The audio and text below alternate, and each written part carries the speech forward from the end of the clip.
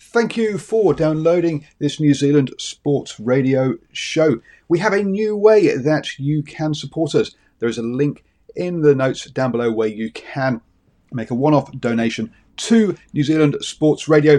Thank you for support and enjoy the show. I'm Sandra, and I'm just the professional your small business was looking for. But you didn't hire me because you didn't use LinkedIn Jobs. LinkedIn has professionals you can't find anywhere else, including those who aren't actively looking for a new job, but might be open to the perfect role, like me. In a given month, over 70% of LinkedIn users don't visit other leading job sites. So if you're not looking on LinkedIn, you'll miss out on great candidates like Sandra. Start hiring professionals like a professional. Post your free job on linkedin.com/people today. This Mother's Day, celebrate the extraordinary women in your life with a heartfelt gift from Blue Nile. Whether it's for your mom, a mother figure, or yourself as a mom, find that perfect piece to express your love and appreciation. Explore Blue Nile's exquisite pearls and mesmerizing gemstones that she's sure to love. Enjoy fast shipping options like guaranteed free shipping and returns. Make this Mother's Day unforgettable with a piece from Blue Nile. Right now, get up to 50% off at BlueNile.com. That's BlueNile.com. Hello and welcome to the Driving Maul Show here on New Zealand Sports Radio. Hi, I'm Paul and I'll be your host this evening, or at least co-host this evening. We have a whole bunch of topics we're going to look at. Obviously, we're going to be talking Mitre 10 Cup and Farah Palmer Cup. We did the game-by-game review last night, so if you want a game-by-game review, then go check that out. I did that with Ashwin. We'll also be talking about how South Africa is returning to rugby.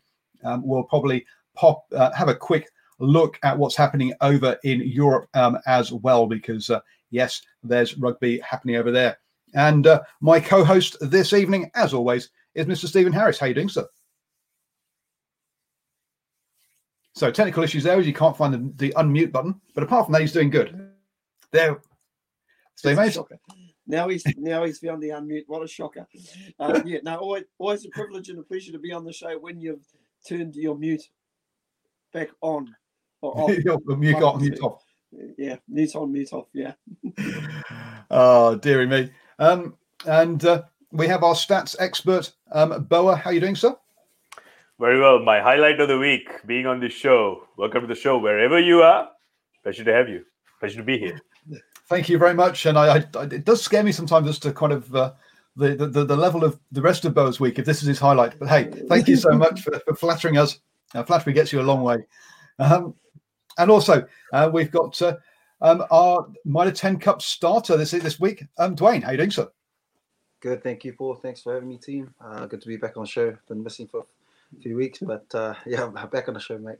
Thanks for having me. So how many massages have you had to go through? Have you managed to pack in your recovery session so far? Well, I'll tell you, the first week, man, felt like I haven't played in a few weeks, so definitely got a few massages just to get the body back into action. But no, it's been pretty good, very good. And rumours are that you've had a little voodoo doll that you've been sticking with a pin to get Finney Christie to have the appendicitis. So you got your start there. So would you like to confirm or deny those, or are you going to stay quiet on that one? No comment. Oh dear. I don't think we've actually had you on since the news that you moved down to Tasman happened. And we've had a quick chat off air about it, how it happened very quickly. It's sort of intriguing to me how these deals or how sort of players find different provinces and stuff. So I was wondering if you could just give us a little insight as to how you end up sort of playing club rugby in Auckland. Apart from the coverage we gave you, I mean, no TV coverage. So there's no. It's not sort of public out there of what you've been up to. So how do the coaches at the other end of the country hear about you and then find you and contact you, or is it your manager shopping you around all the different provinces? How do players find a provincial contract if it's not in their own province? Oh, I guess. Well, for me personally, it was I've been playing for Pakuranga for the last few weeks. So it was just for me. It wasn't in the picture to play Mitre 10. but obviously rugby works in mysterious ways, and was very blessed to get the opportunity. And rugby in New Zealand is such a small world. It's who you know, and friends of friends of friends would know coaches, and our coaches as well are still fairly young, so they're still tied in with people who probably knew me from up here in Auckland, and it only takes a phone call or an email or something like that just to get in touch with current coaches or seeing who's around. And I obviously got the opportunity through injury. Their second halfback went down during the season, I think it was, playing club rugby. And he blew out his knee, so they were in trouble, and they sort of showed interest in an experienced nine who's played some form of rugby, and I was lucky enough to get the call, obviously 2 weeks before the season even kicked off. So as I said, it was a quick turnaround. Sort of packed up shop, and now I'm here in sunny Nelson. So very blessed, very, very blessed. And because it's interesting, because I did a post-match interview with Tony Lambourne, who obviously was playing for the Blues after the Southland game against Bay of Plenty. He's talking about how he's been talking with the head coach down there, sort of since Christmas, so pretty much all year, discussing what they're doing. And then you're talking about getting picked up 2 weeks before. So there's clearly a wide range of ways that guys can end up in those places. I think, Stephen, you had an interesting one up in Northland as well with Pryor up there, how he basically kind of came in well under the radar. Oh, very, very much so. And Dwayne, congratulations as well. And I was going to say, you're much too modest, mate. I've got to say, you're an international halfback, so any union would have been mad not to have looked at you as an option, just to have that extra cover there as well. So congratulations, firstly. Second thing is just on Kara Pryor. Yeah, a real interesting one. He was hanging around. He was in the wider training squad up in Northland. Obviously, a couple of injuries to the Jacobson, I think his name is, who plays for Northland. He's got head injuries at the moment, and then also Simone Naku. I'm not even going to begin to try and pronounce his name, but young Fijian boy from Waipu, both injured, and Kara got his opportunity, and it's fantastic to see. But you can also see it with wise guy Faiani as well, who was actually outside. He came from the wider training squad, and I've got to say those two players, despite Northern being on the end of a hammering last Friday night, I thought wise guy played well, and I thought Dan were probably the best for Northern. And Dwayne, you probably had a first-hand look yourself. If you played against them, so I thought they went pretty well for Northern. Yeah, very much so. I played with both, actually, wise guy and Kara back in a couple of years ago for Auckland Bees. He always had the potential, and just he did have a break a couple of years ago. So it's good to see him still running around. Still runs like an outside back. I think he chased down now a winger, Lester Whanganuku, on the wing. Mm-hmm. So a very, very talented player, along with the wise guy as well, who he had the privilege of playing with him over at Pukeronga as well. So he was our 10, young 10, straight out of school, I think it was. Mm. And it's good to see him take the opportunities up north. And I thought he played well, kicked well. And yeah, just one of those things. Results didn't go their way, but I thought he handled himself quite well for a young 10. So big future. But you're talking about Kara Pryor there, Stephen. You were talking about actually he came back, was playing club rugby. The coaches were set up in Northland, didn't realise he'd come back at all. Turned up to watch some club rugby, to do some scouting, and it's like, oh wow, we've got a Super Rugby player from running around in our club competition that hasn't told us he's here, hasn't been asking for a contract, has turned up because he enjoys playing rugby for his club, and gets selected. I think there's a whole bunch of guys at this level who, because there was also a prop for Tasman who retired, gone blank. Perry, is it? I think it is. Tim Perry. Yeah, Tim Perry, who didn't say I'm retiring or didn't do any announcements, just didn't sign a contract for the following year and went off onto his farm and went pig hunting. And there's no announcement, no kind of send off or thank you. There's all guys, just playing for the fun of it, and just playing as high as they get asked to play. Really, I think, which I think is a great thing about the Mitre 10 Cup. Just a quick question, Dwayne, and I think I'll bring Boa on this one as well. Now I know that the Tasman region, there's only really 10 clubs down there, so I think there's five on the Marlborough side and 5 on the Nelson side. So they do incredibly well, and there's obviously a little bit of talk about maybe players who have played Super Rugby and they've brought in a couple of players here and there. But boy, you've got to give that union big ups for not only when it comes to talent identification, but also the local guys that they've actually brought into the competition, and they've brought some really good footballers. I know one of the props that was playing for Northern, Tyler Kearns is originally a Nelson boy, and he was playing for Northern. And boy, I think you'll also remember Sione Havili from the Auckland Club competition as well, boy. Indeed. And, so let me just add to the whole scouting scenario. And firstly, let me start by saying congrats, Dwayne. I think your performances in the Gallagher Shield for Pakuranga really earned you that spot. Fantastic season. The reality is nationwide, all the unions, there's a good informal coaching network. Especially the high performance coaches in the respective provinces. They talk a lot to coaches at club premier grade in other provinces, specifically Auckland. For example, my club, Manuka Rovers, obviously South Auckland, it's a rich catchment area for talent. And we're constantly in informal chats with coaches right around the country. And there are certain KPIs they look for, and they look for certain attributes and aspects and skills in players for specific positions. So I think, Dwayne, you've done tremendously well, and keeping someone out like Christie, and I think on form, you have to be the starting halfback as we speak. Hopefully that will continue.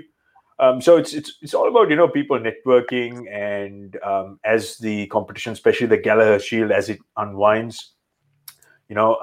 These discussions are being had, video being looked at, and always talking about how these players, what's the attitude like, what do they do at training, how do they respond. So yeah, it's a big network, and I guess the lesson which needs to be learned is that if you do well at your respective club, it's only a matter of time before you get noticed, and eventually that phone call will come. So I've just brought up on screen so folks can see the 11 teams that are in the Tasman area.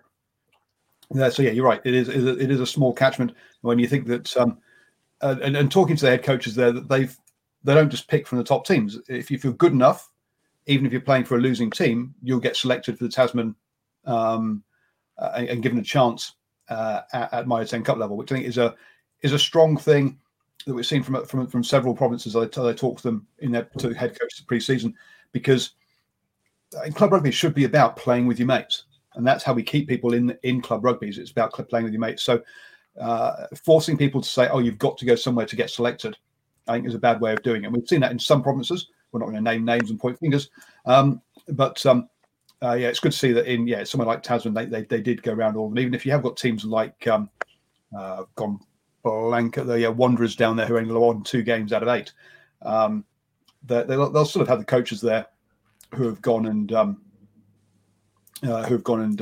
seen them and checked them all out. So we have a question from the live chat for you, Dwayne. Who has stood out for you at halfback during the first 2 rounds of the Mitre 10 Cup? And he also, and Nocturnal also says congratulations for getting into the Tasman squad. I don't know how much Mitre 10 Cup games you get to watch, but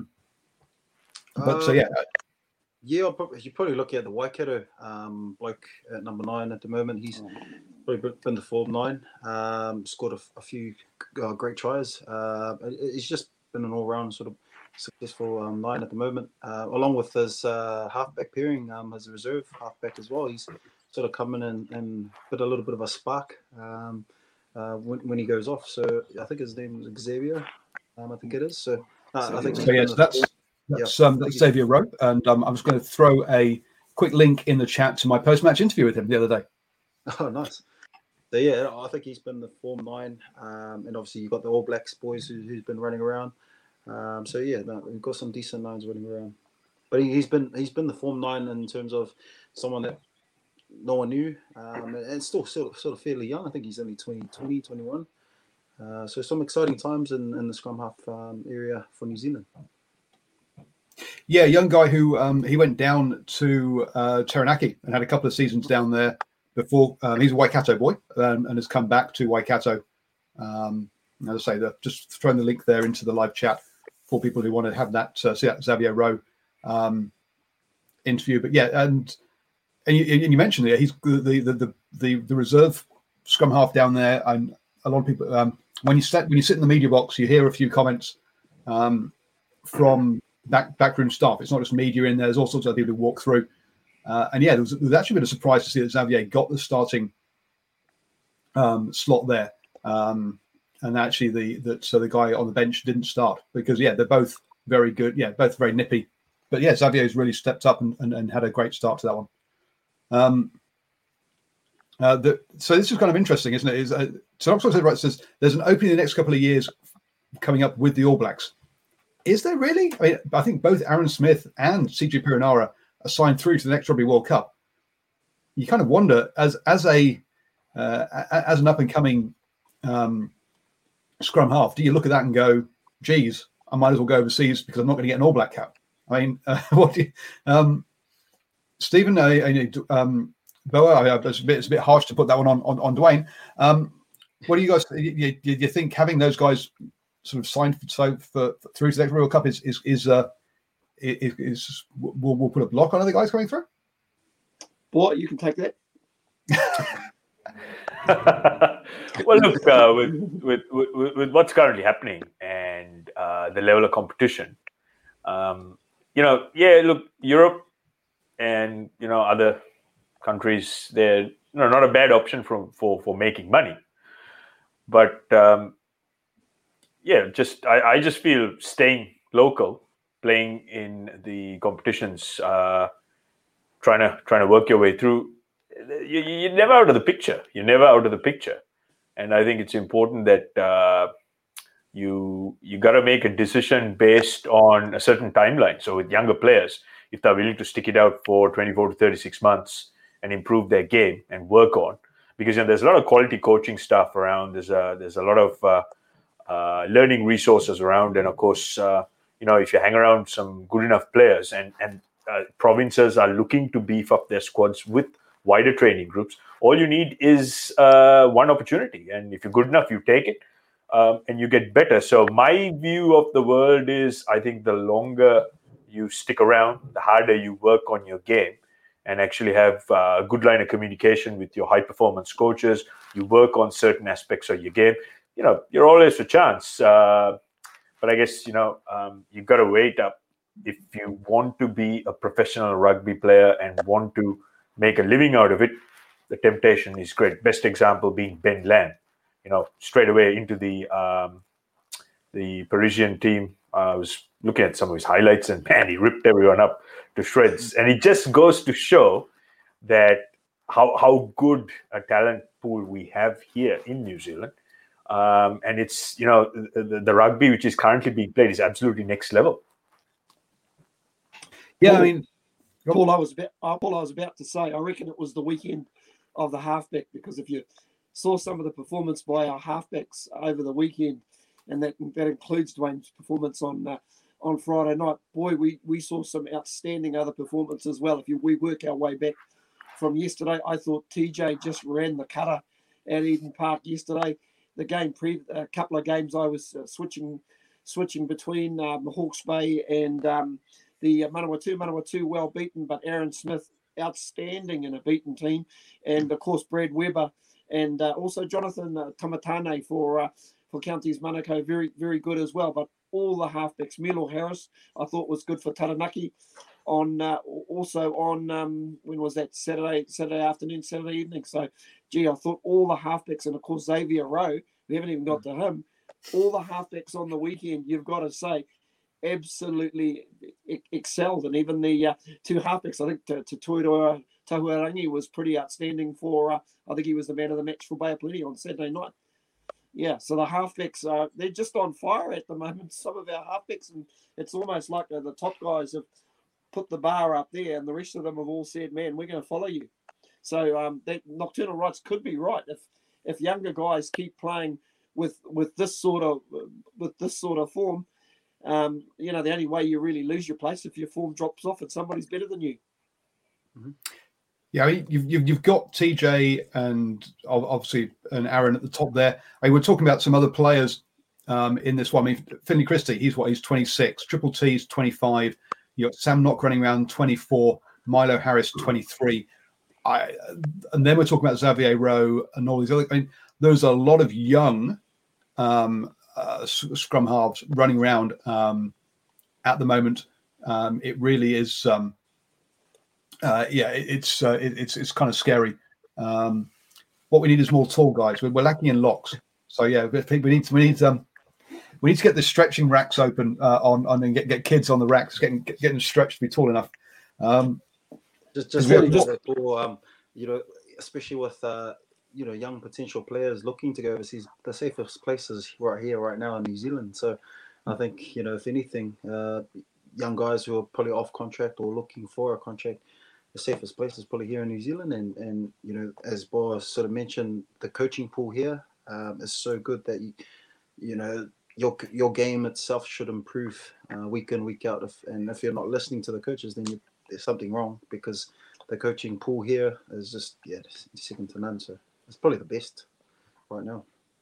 Paul, I was going to say TJ's performance yesterday, whilst there was some fantastic performance from halfbacks, I'd have to say TJ's performance yesterday, when you think about it, his pick, especially at scrum time, was under pressure big time.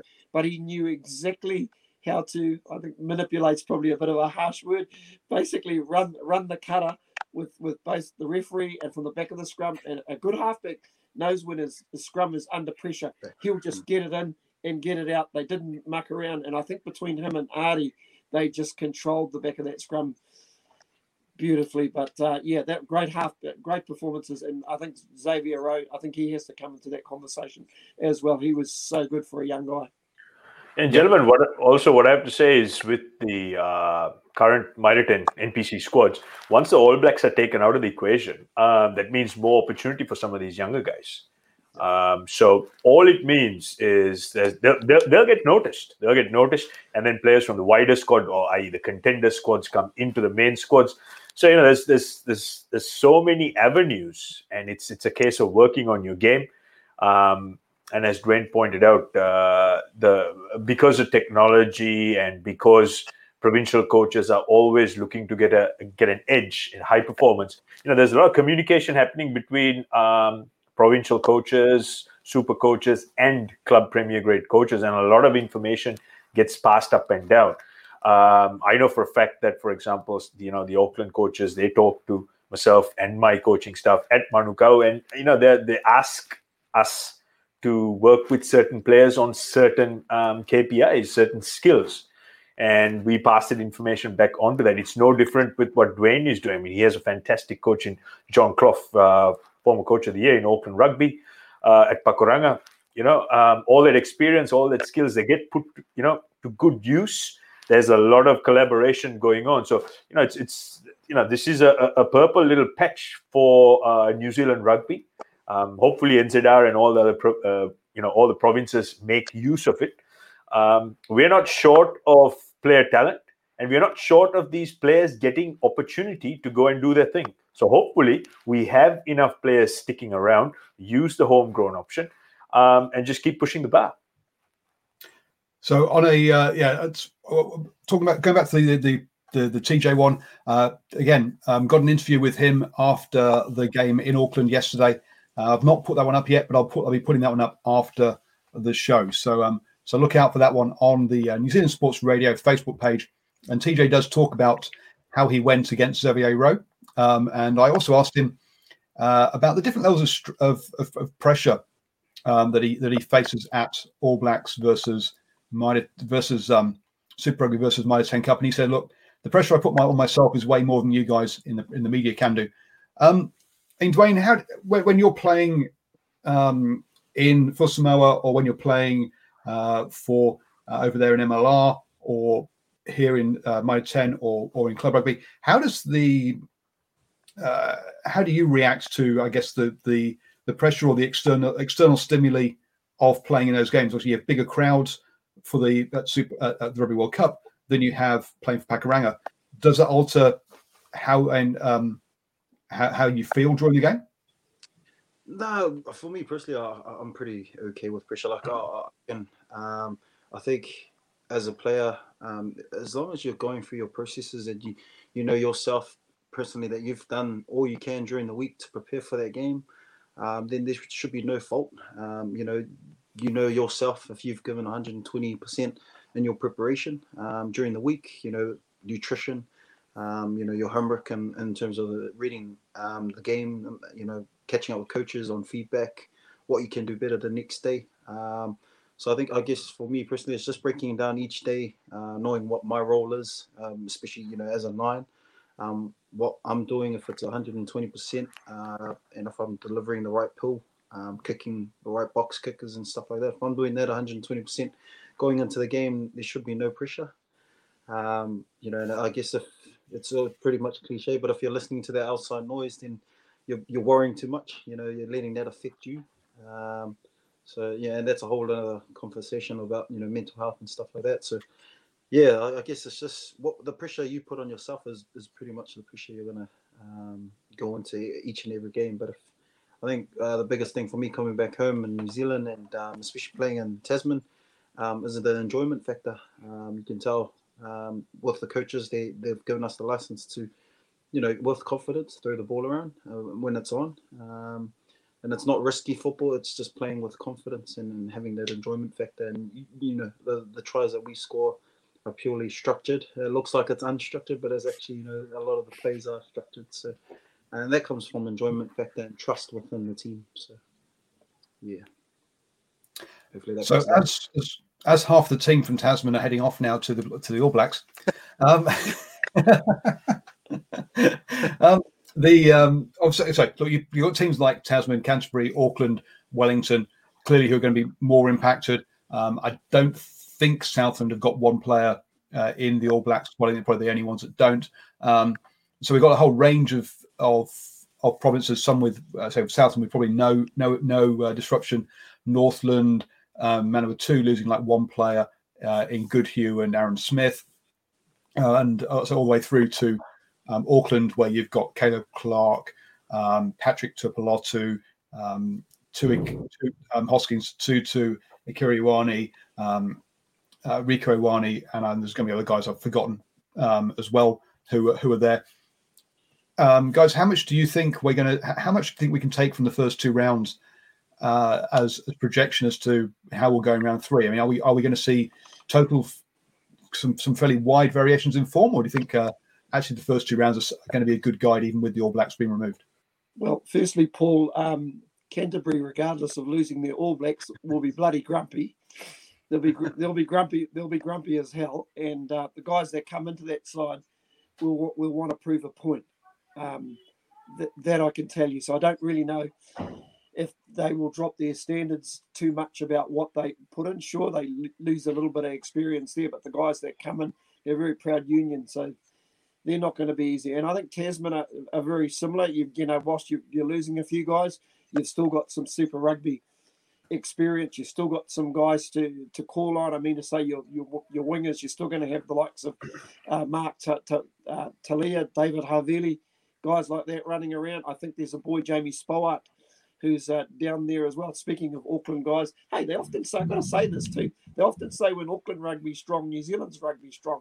I actually believe that 100% of the time. I know there'll be some people thinking that I'm actually on drugs, but if you look at the amount of Auckland players that are farmed around New Zealand, it basically props a lot of provinces up. Anyway, that's another story for another day. And then you've got the likes of, Dwayne likes that, then you've got the likes of Wellington. Wellington will be strong. They're a good young side, and they play an attractive brand of rugby, and they've still got the core. Those sides will still be hard to knock over. Sure, it might bring them back to the field a little bit, but boy, to knock over a premiership side, especially the four better ones, and even if you look at Auckland's depth is pretty strong. You're still going to have, you're still going to have Plummer and Ruru in the halves. You're still going to have Faiani at second five. They'll still put a decent side out on the paddock. Some of these stronger unions. Dwayne, are you expecting differences, or do you think the strong unions will stay strong, and the ones that have been struggling will still struggle? Yeah, just like what Stephen said, I think a lot of the bigger unions are well equipped and sort of were aware of their All Blacks going. And I guess the challenge now is probably on the individuals. It's time for them to step up, take the opportunity. And a lot of those All Blacks, who probably knew that they were going to be there for 2 weeks.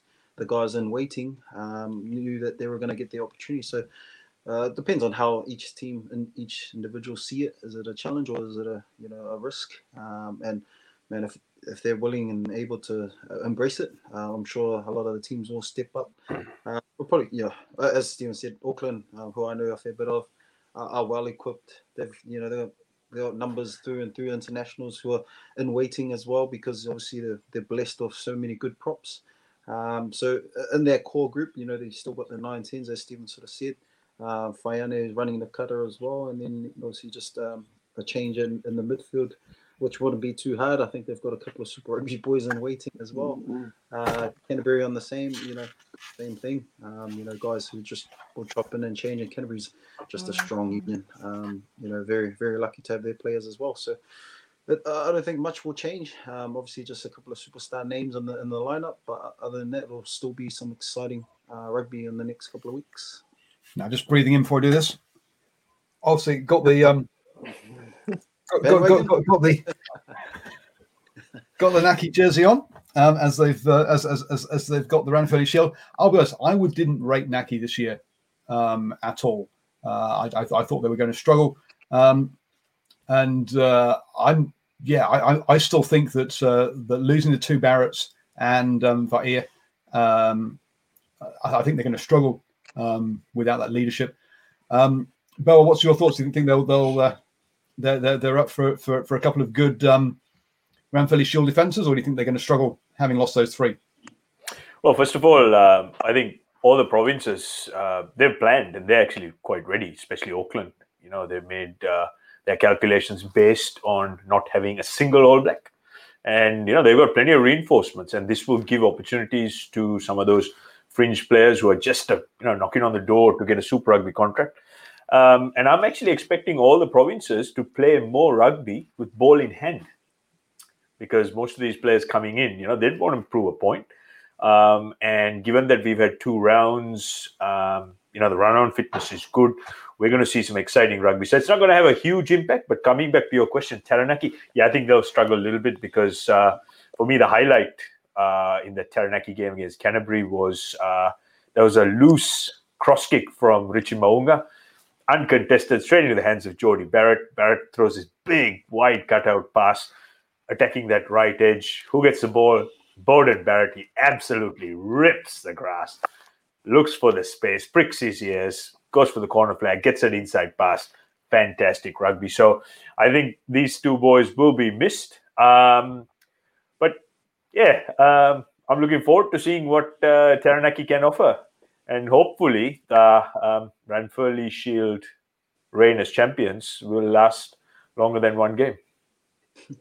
Oh, really? Hopefully. Jeez. Nocturnal writes in the live chats like, no. I want Otago to win it and to bring it down south. Stephen?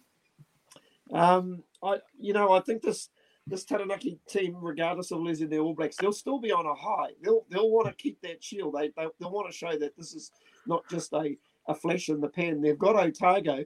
Unfortunately, maybe the game that could be one heck of a game, but we know Auckland always get a torrid time down in New Plymouth, although it won't be in New Plymouth this year. It'll be in Inglewood.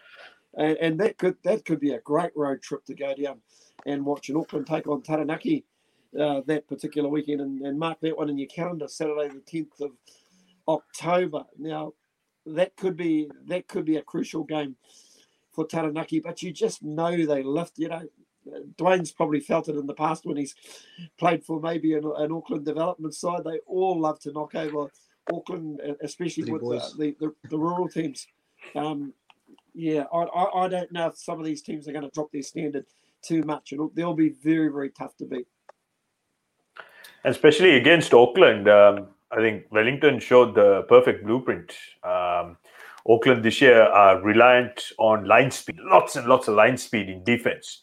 And I think Garden Bishop with that cross kick right across the paddock where Westhuizen takes a perfect peach of a catch, dots it down.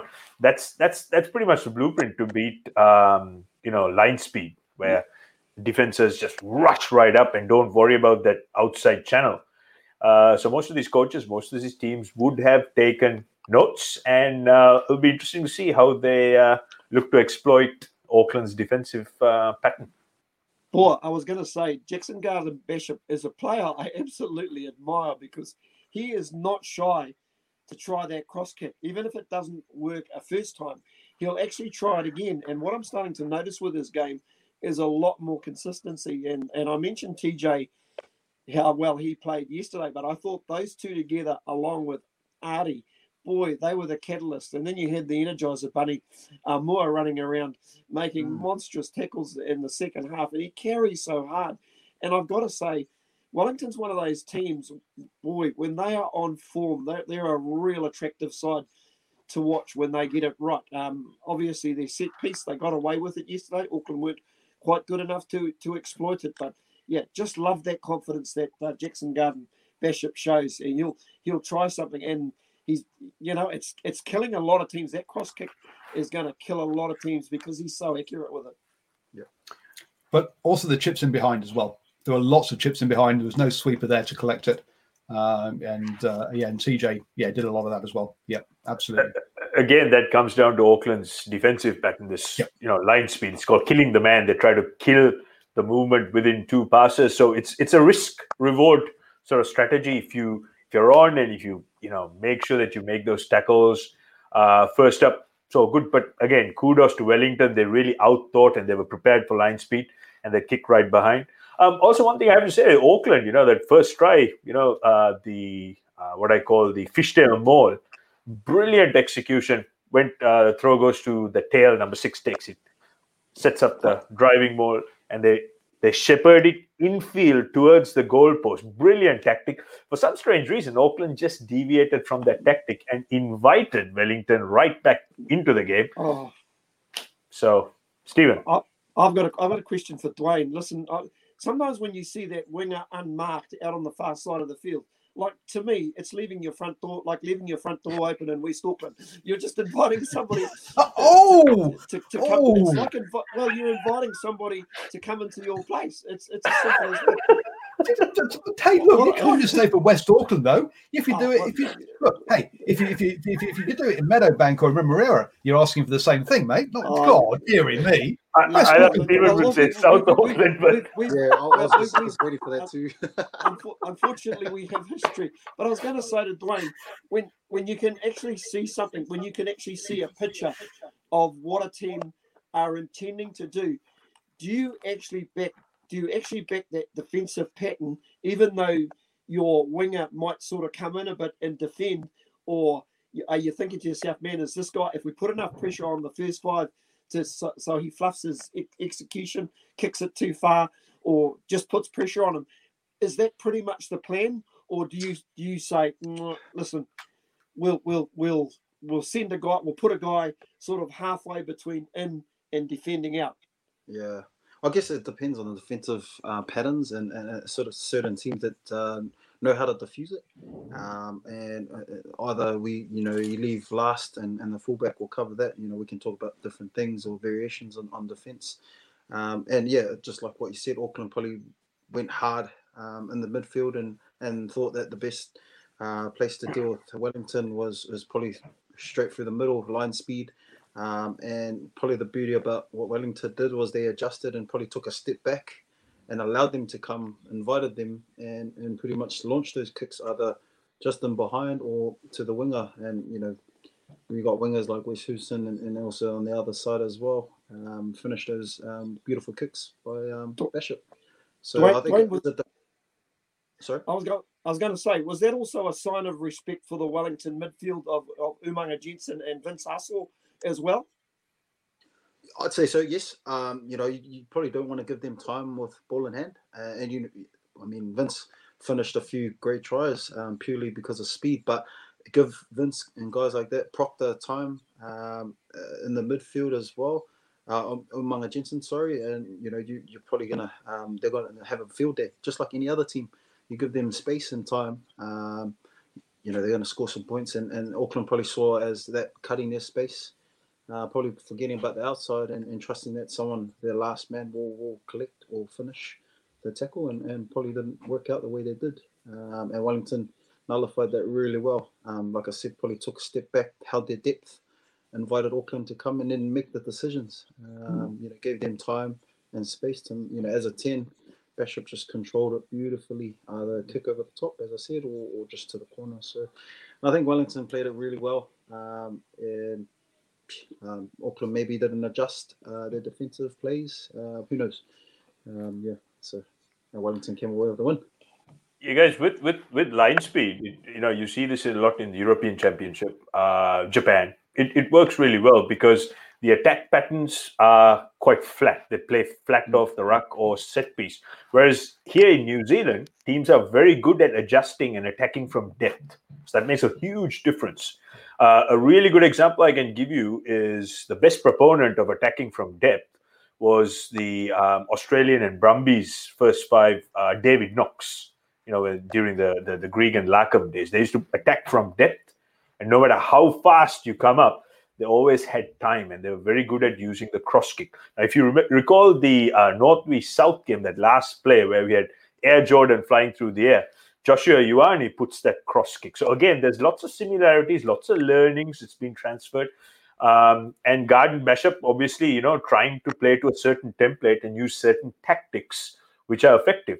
And again, this comes back to what I said before. There's a lot of, cross communication. There's a lot of information sharing at high performance level. And hopefully some of these younger players get access to it, learn quickly, and put it out on the field. And then they will get noticed and the higher honors will keep coming. So I just want to we've obviously been talking a lot about New Zealand. And we've got some other things going on. So South Africa is returning to rugby. Wow. Yes. So, folks, what do we have? On the 26th of September, we're going to have a Super Rugby double header in South Africa. They're following that up with Green versus Gold, which is going to happen on the 3rd of October. And then they head off into what is being called Super Rugby Unlocked, between the 10th of October through to the 21st of November. And whoever's at the top of the league at that point will win the Vodacom Super Rugby Unlocked title. They will then carry on playing through to the 23rd of January. And those extra games will also count towards the Currie Cup semi-finals and a final on the 23rd of January. Wow. Now, Dwayne, have you played over in South Africa? I haven't. No, you haven't. Okay. Really good. Heard good news. Good things. Good things. I'm not sure you've heard good things about playing in January in, say, South Africa, though, in the scorching hot middle of summer. So Hugh, a friend of the show, always tells me that, look, for the first rounds of basically during February and March, during if you're playing away, if you're looking at a Sharks game in Durban, you're not going to get a try bonus point because it's just too hot to play rugby and too hot to run. These guys will be playing through till 23rd of January. So good luck to them there. That is going to be an absolute scorcher. But have you guys heard of the concept around the green and gold competition? Hear this one yet? So what's going to happen is the Springbok coaches are going to split themselves up into green and gold, a bit like the North-South we had here in New Zealand. They're then going to take a pool of 40 players I think it is. No, it can't be 40 players. It's more than that because you need 23 on each side. So it must be 60 players. And then they're going to play schoolyard tactics. Basically, each coach gets to select one player, and they take it in turns to select players out of that pool of players to make up their squad. So, yes, none of this kind of Ian Hansen deciding who's going to play where. This is the two coaches going to sit down and go, and have all the players lined up in the playground and go, I'll take Henry Pollard. And the other guy will go, well, I will have, I've gone blank now, Bismarck the Police. I don't know why I'm saying him because I'm not sure he plays anymore. But anyway, so do you like... Pollard's gone. He had a terrible, unfortunate knee injury. And they've actually named 94 players in this wider Springbok selection squad for schoolyard tactics. So there you go. So what are your thoughts of the schoolyard tactics and in their voice? Look, first of all, I have to say there was a lot of noise coming out of South Africa with some of their former greats saying the Springboks should not, I repeat, should not play in the Rugby Championship. So I thought that was quite an interesting concept because here you are, the reigning world champions who don't want to play the game. They are World Rugby Champions in. So I think there's a little bit of a credibility issue there because they were afraid of getting hiding. And I think I can see that side of it. But the reality is, as fans, we just want to see rugby. So a rugby championship without the reigning world champions, is not quite a championship. And before you go any further on that one, money will talk. Every union needs money at the moment. They'll front up their team. Yeah, absolutely. And look, if you're afraid of getting hiding, say so. And just play with who's willing to play. I mean, it's a free world. You can't force players and coaches. Just show up and do your thing. And it applies the same for the All Blacks and the Wallabies and the Pumas. You can't force people if players don't want to be part of it. Fine, no problem. Pick those who want to be. So, Dwayne, how would you feel about having a public selection in that way as a player, where the two coaches are publicly selecting who they want in order? It's a bit like when you're back at school and you definitely don't want to be the last one to get picked because, that's a bit embarrassing, eh? But, different tactics to what the north-south and stuff. But, it's definitely different. It'll be interesting to see how that works out. But probably a good thing for them as well. They've got a big talent pool. A lot of players probably haven't played rugby due to COVID, so run the risk of injuries as well. So they probably have to have a big pool of players to pick from, anyways. Stephen, you're kind of. In terms of ideas, that's about as out there as I've ever heard in my life. For starters. Seriously, why not? Here's a novel idea. Why not just pick what you perceive as your best side and put them up against guys who are trying to make that best side, like a proper trial. To me, it's absolutely nuts. There's the rivalry in South Africa is huge. The guys that live up on the high veld don't exactly like the guys who live down on the seaside towns like in Durban and Cape Town, etc. So. I just don't. I really don't get it. It's it's something out of left field, if you know what I mean, guys. I think they would be better off putting the best side and putting the pressure, because when you've got guys who want to make that side, that's the only way you actually get a good amount of pressure. Guys who want to make that particular side.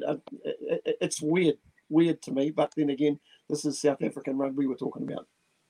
Yeah, and guys, look, I really don't see the problem for the Springboks showing up because most of their guys are playing in Europe. If you look at the European and also the French competitions, it's completely littered with South Africans. So there's your talent pool, and I think they're just making an excuse of and being afraid of getting a good old-fashioned thumping.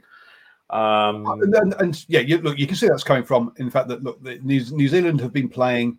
Now, or New Zealand teams and Australian teams have had lots of match practice, and they've basically had none. Right, so you can understand where it's coming from. But personally, I don't think it should happen. But talking about the green and gold thing, I put out a Twitter poll. I thought they might have done a coast versus country kind of style, like the basically you've got the Stormers and the Sharks on the coast, and you got the Lions and the Bulls as your country teams. But as you can see from my Twitter poll, green and gold got the one. So people, look, it's caught the imagination of the public, and you got to say that is that's an important, I guess, important part of this, because it's about providing entertainment to a certain degree. Aaron says, how would you get team cohesion? It's a one-off game.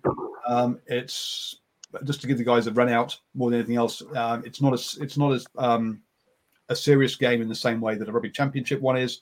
So I think that's you're not going to get team cohesion in that game.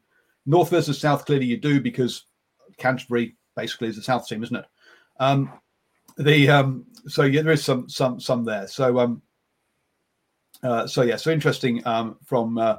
It's not a serious game, but it's one that I think is going to catch the imagination. Has caught the imagination of the public, which I think is going to be a good thing from a marketing point of view, and from just an eyeballs point of view.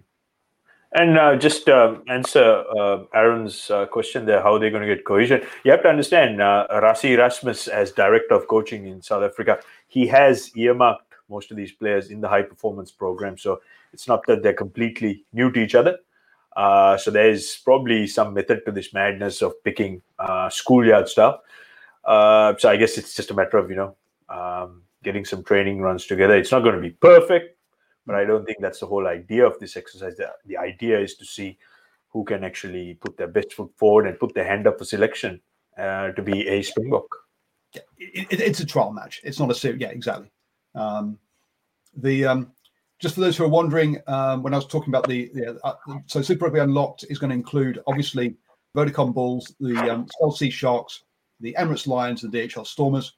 They'll be joined by the Toyota Cheetahs, the Fakisa Pumas, and my favourite team, purely because they're sponsors, the Tathel Lager Griquas. Yes, I'm going for the team that's got the beer sponsor. So there we go. It's going to be fun to watch. It's going to be fun to see the build up. I think it's going to be plenty of fun banter in the on social media between players around, hey, you were picked 23rd, I was picked 4th, I'm so much better than you are, kind of stuff. I think it's going to be fun to see how that goes. As Dwayne says, you wouldn't want to be picked last. That's for certain. Well, the first player to be picked will be Cheslin Colby. Man, he's having an outstanding run of form. Some highlights. If you guys want to check it out on YouTube, just go Cheslin Colby stepping. Some serious ankle breaking happening there. It is. I think the green and gold is just purely going to be South African-based players. So I don't think the European players will be released for that.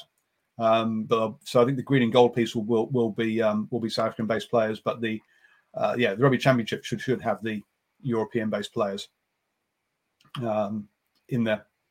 The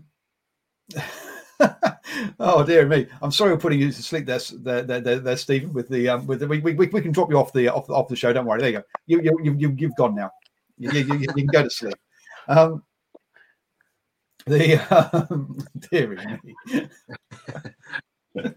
So, just to keep you up to date. So, last weekend we got around to Waikato North Harbour in the Mitre 10 Cup. I caught the end of Bay of Plenty versus Waikato. I was at Bay of Plenty Southland in the Mitre 10. So that was the Farah Palmer Cup. And then we're at Auckland for Auckland Counties in the Farah Palmer Cup and Auckland Wellington in the Mitre 10 Cup. This coming weekend, folks, we're down to level 1 in the rest of the country outside of Auckland, which means crowds. Yay! So if you are going to be at the Farah Palmer Cup game, Bay of Plenty versus Taranaki over at Blake Park in Mount Maunganui, then give me a shout. I'm going to head over to that game. Stephen will be heading around the corner and bridge traffic permitting. Hopefully he'll make it on time to Kumu for North Harbour versus Auckland in the Farah Palmer Cup. So those two games are on Saturday. Then on Sunday, Stephen will be covering Auckland Manawatu at Eden Park in the Mitre 10 Cup, and I'll be getting down to Counties for Counties versus Northland in the Farah Palmer Cup, followed by Counties versus Northland in the Mitre 10 Cup. So, we'll be covering 5 games in the Farah Palmer Cup and Mitre 10 Cup this weekend. 3 from the Farah Palmer Cup, 2 from the Mitre 10 Cup. There you go, folks. 3 women's games, only 2 men. That's got to be that's a first. So there we are. I've gone blank. I forgot what the player's name on Twitter, who shouts a lot about it. She'll be loving it that we're going to get more female games than male games this weekend. So that's where we're going to be. Dwayne, I guess you'll be playing this weekend. Yeah, we're building up to Waikato this week, so hopefully find out tomorrow once we name the team. But pretty exciting. Tough match for us. Waikato's going quite well. Probably the form team at the moment, so should be a good battle. We're looking forward to it as well. Yep, obviously Waikato sons of Antoinette Brown and Damon McKenzie. That means Retina, a young under 20s New Zealand player will be coming in. So I'll be looking at seeing how he goes. Had a chat with him last season. Lots of young talent on display there for that game. Boa, you've got SatsPert in your stats expert in your title there. Have you been following the stats in the Mitre 10 Cup this year?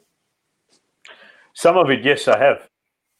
Have you seen any differences between what we saw in the Super Rugby, Aotearoa, and Mitre 10 Cup? What from a stats point of view have we seen that's changed? Well, the gap between the ball staying live in play is starting to get closer and closer. Because usually in Test rugby, you see about 40 to 45 minutes. So that's one complete half of ball live in play. So there's no stoppages, there's no whistle. It's all action.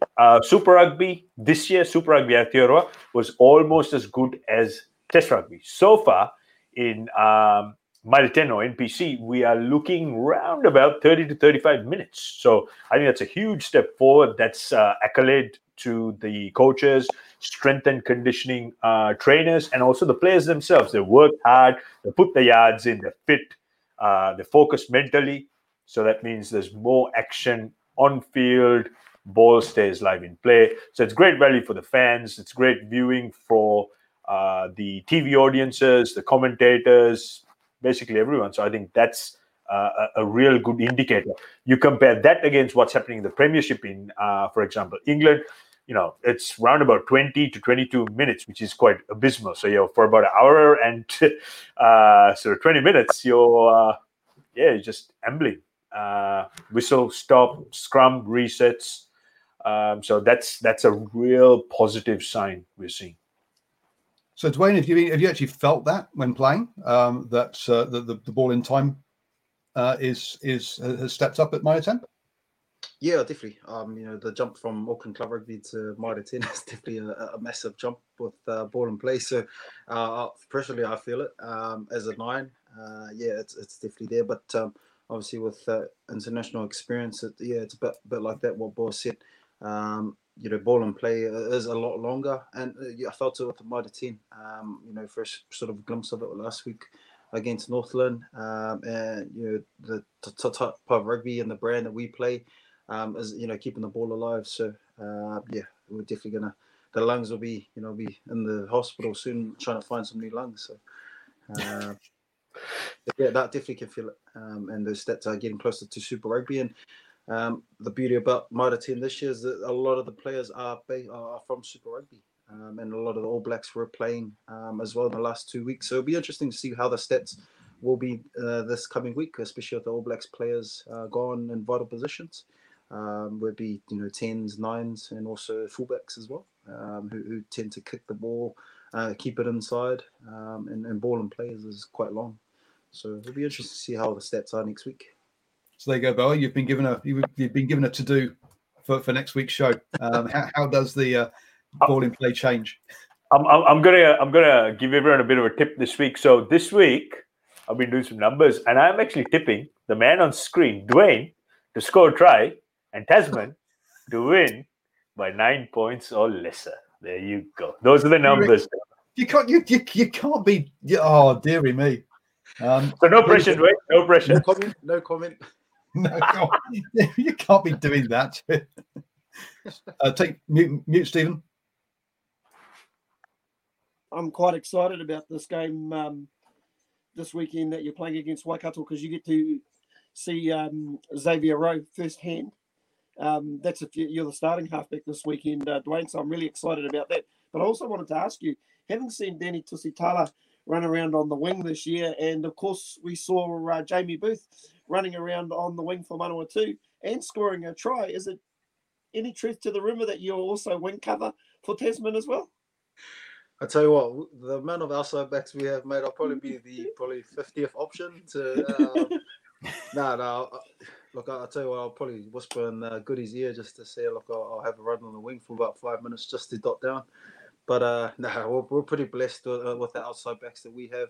We've got guys who can cover the centres as well. So whether or not that'll happen, hopefully that'll be a dream. Yeah, I have got one more question before you, Dwayne, before we close the show. I've got a lot of mates who ask a lot of questions about the current Auckland halfback, Jonathan Ruru. Now, I know he's a different style of halfback, very, very big halfback, very combative halfback. But I've got a couple of friends, and even myself, having seen somebody like both Danny Tusitala and is it Tofa Funaki as well from Marist. And on the occasion that I saw Funaki play, he just looked a really heady young player. Who's the next? And I noticed those two boys are both in the Auckland squad. Is it time to unleash one of those young boys? Yeah, I guess you're never too young. If you're good enough, you're able. And it just probably depends on the style that Auckland wanting to play. I can't really comment on that. But yeah, they're definitely different styles. Ruru's big, strong. It was almost like an extra loose forward. And will be good for games like Wellington, who came in with a bigger pack and were very confrontational.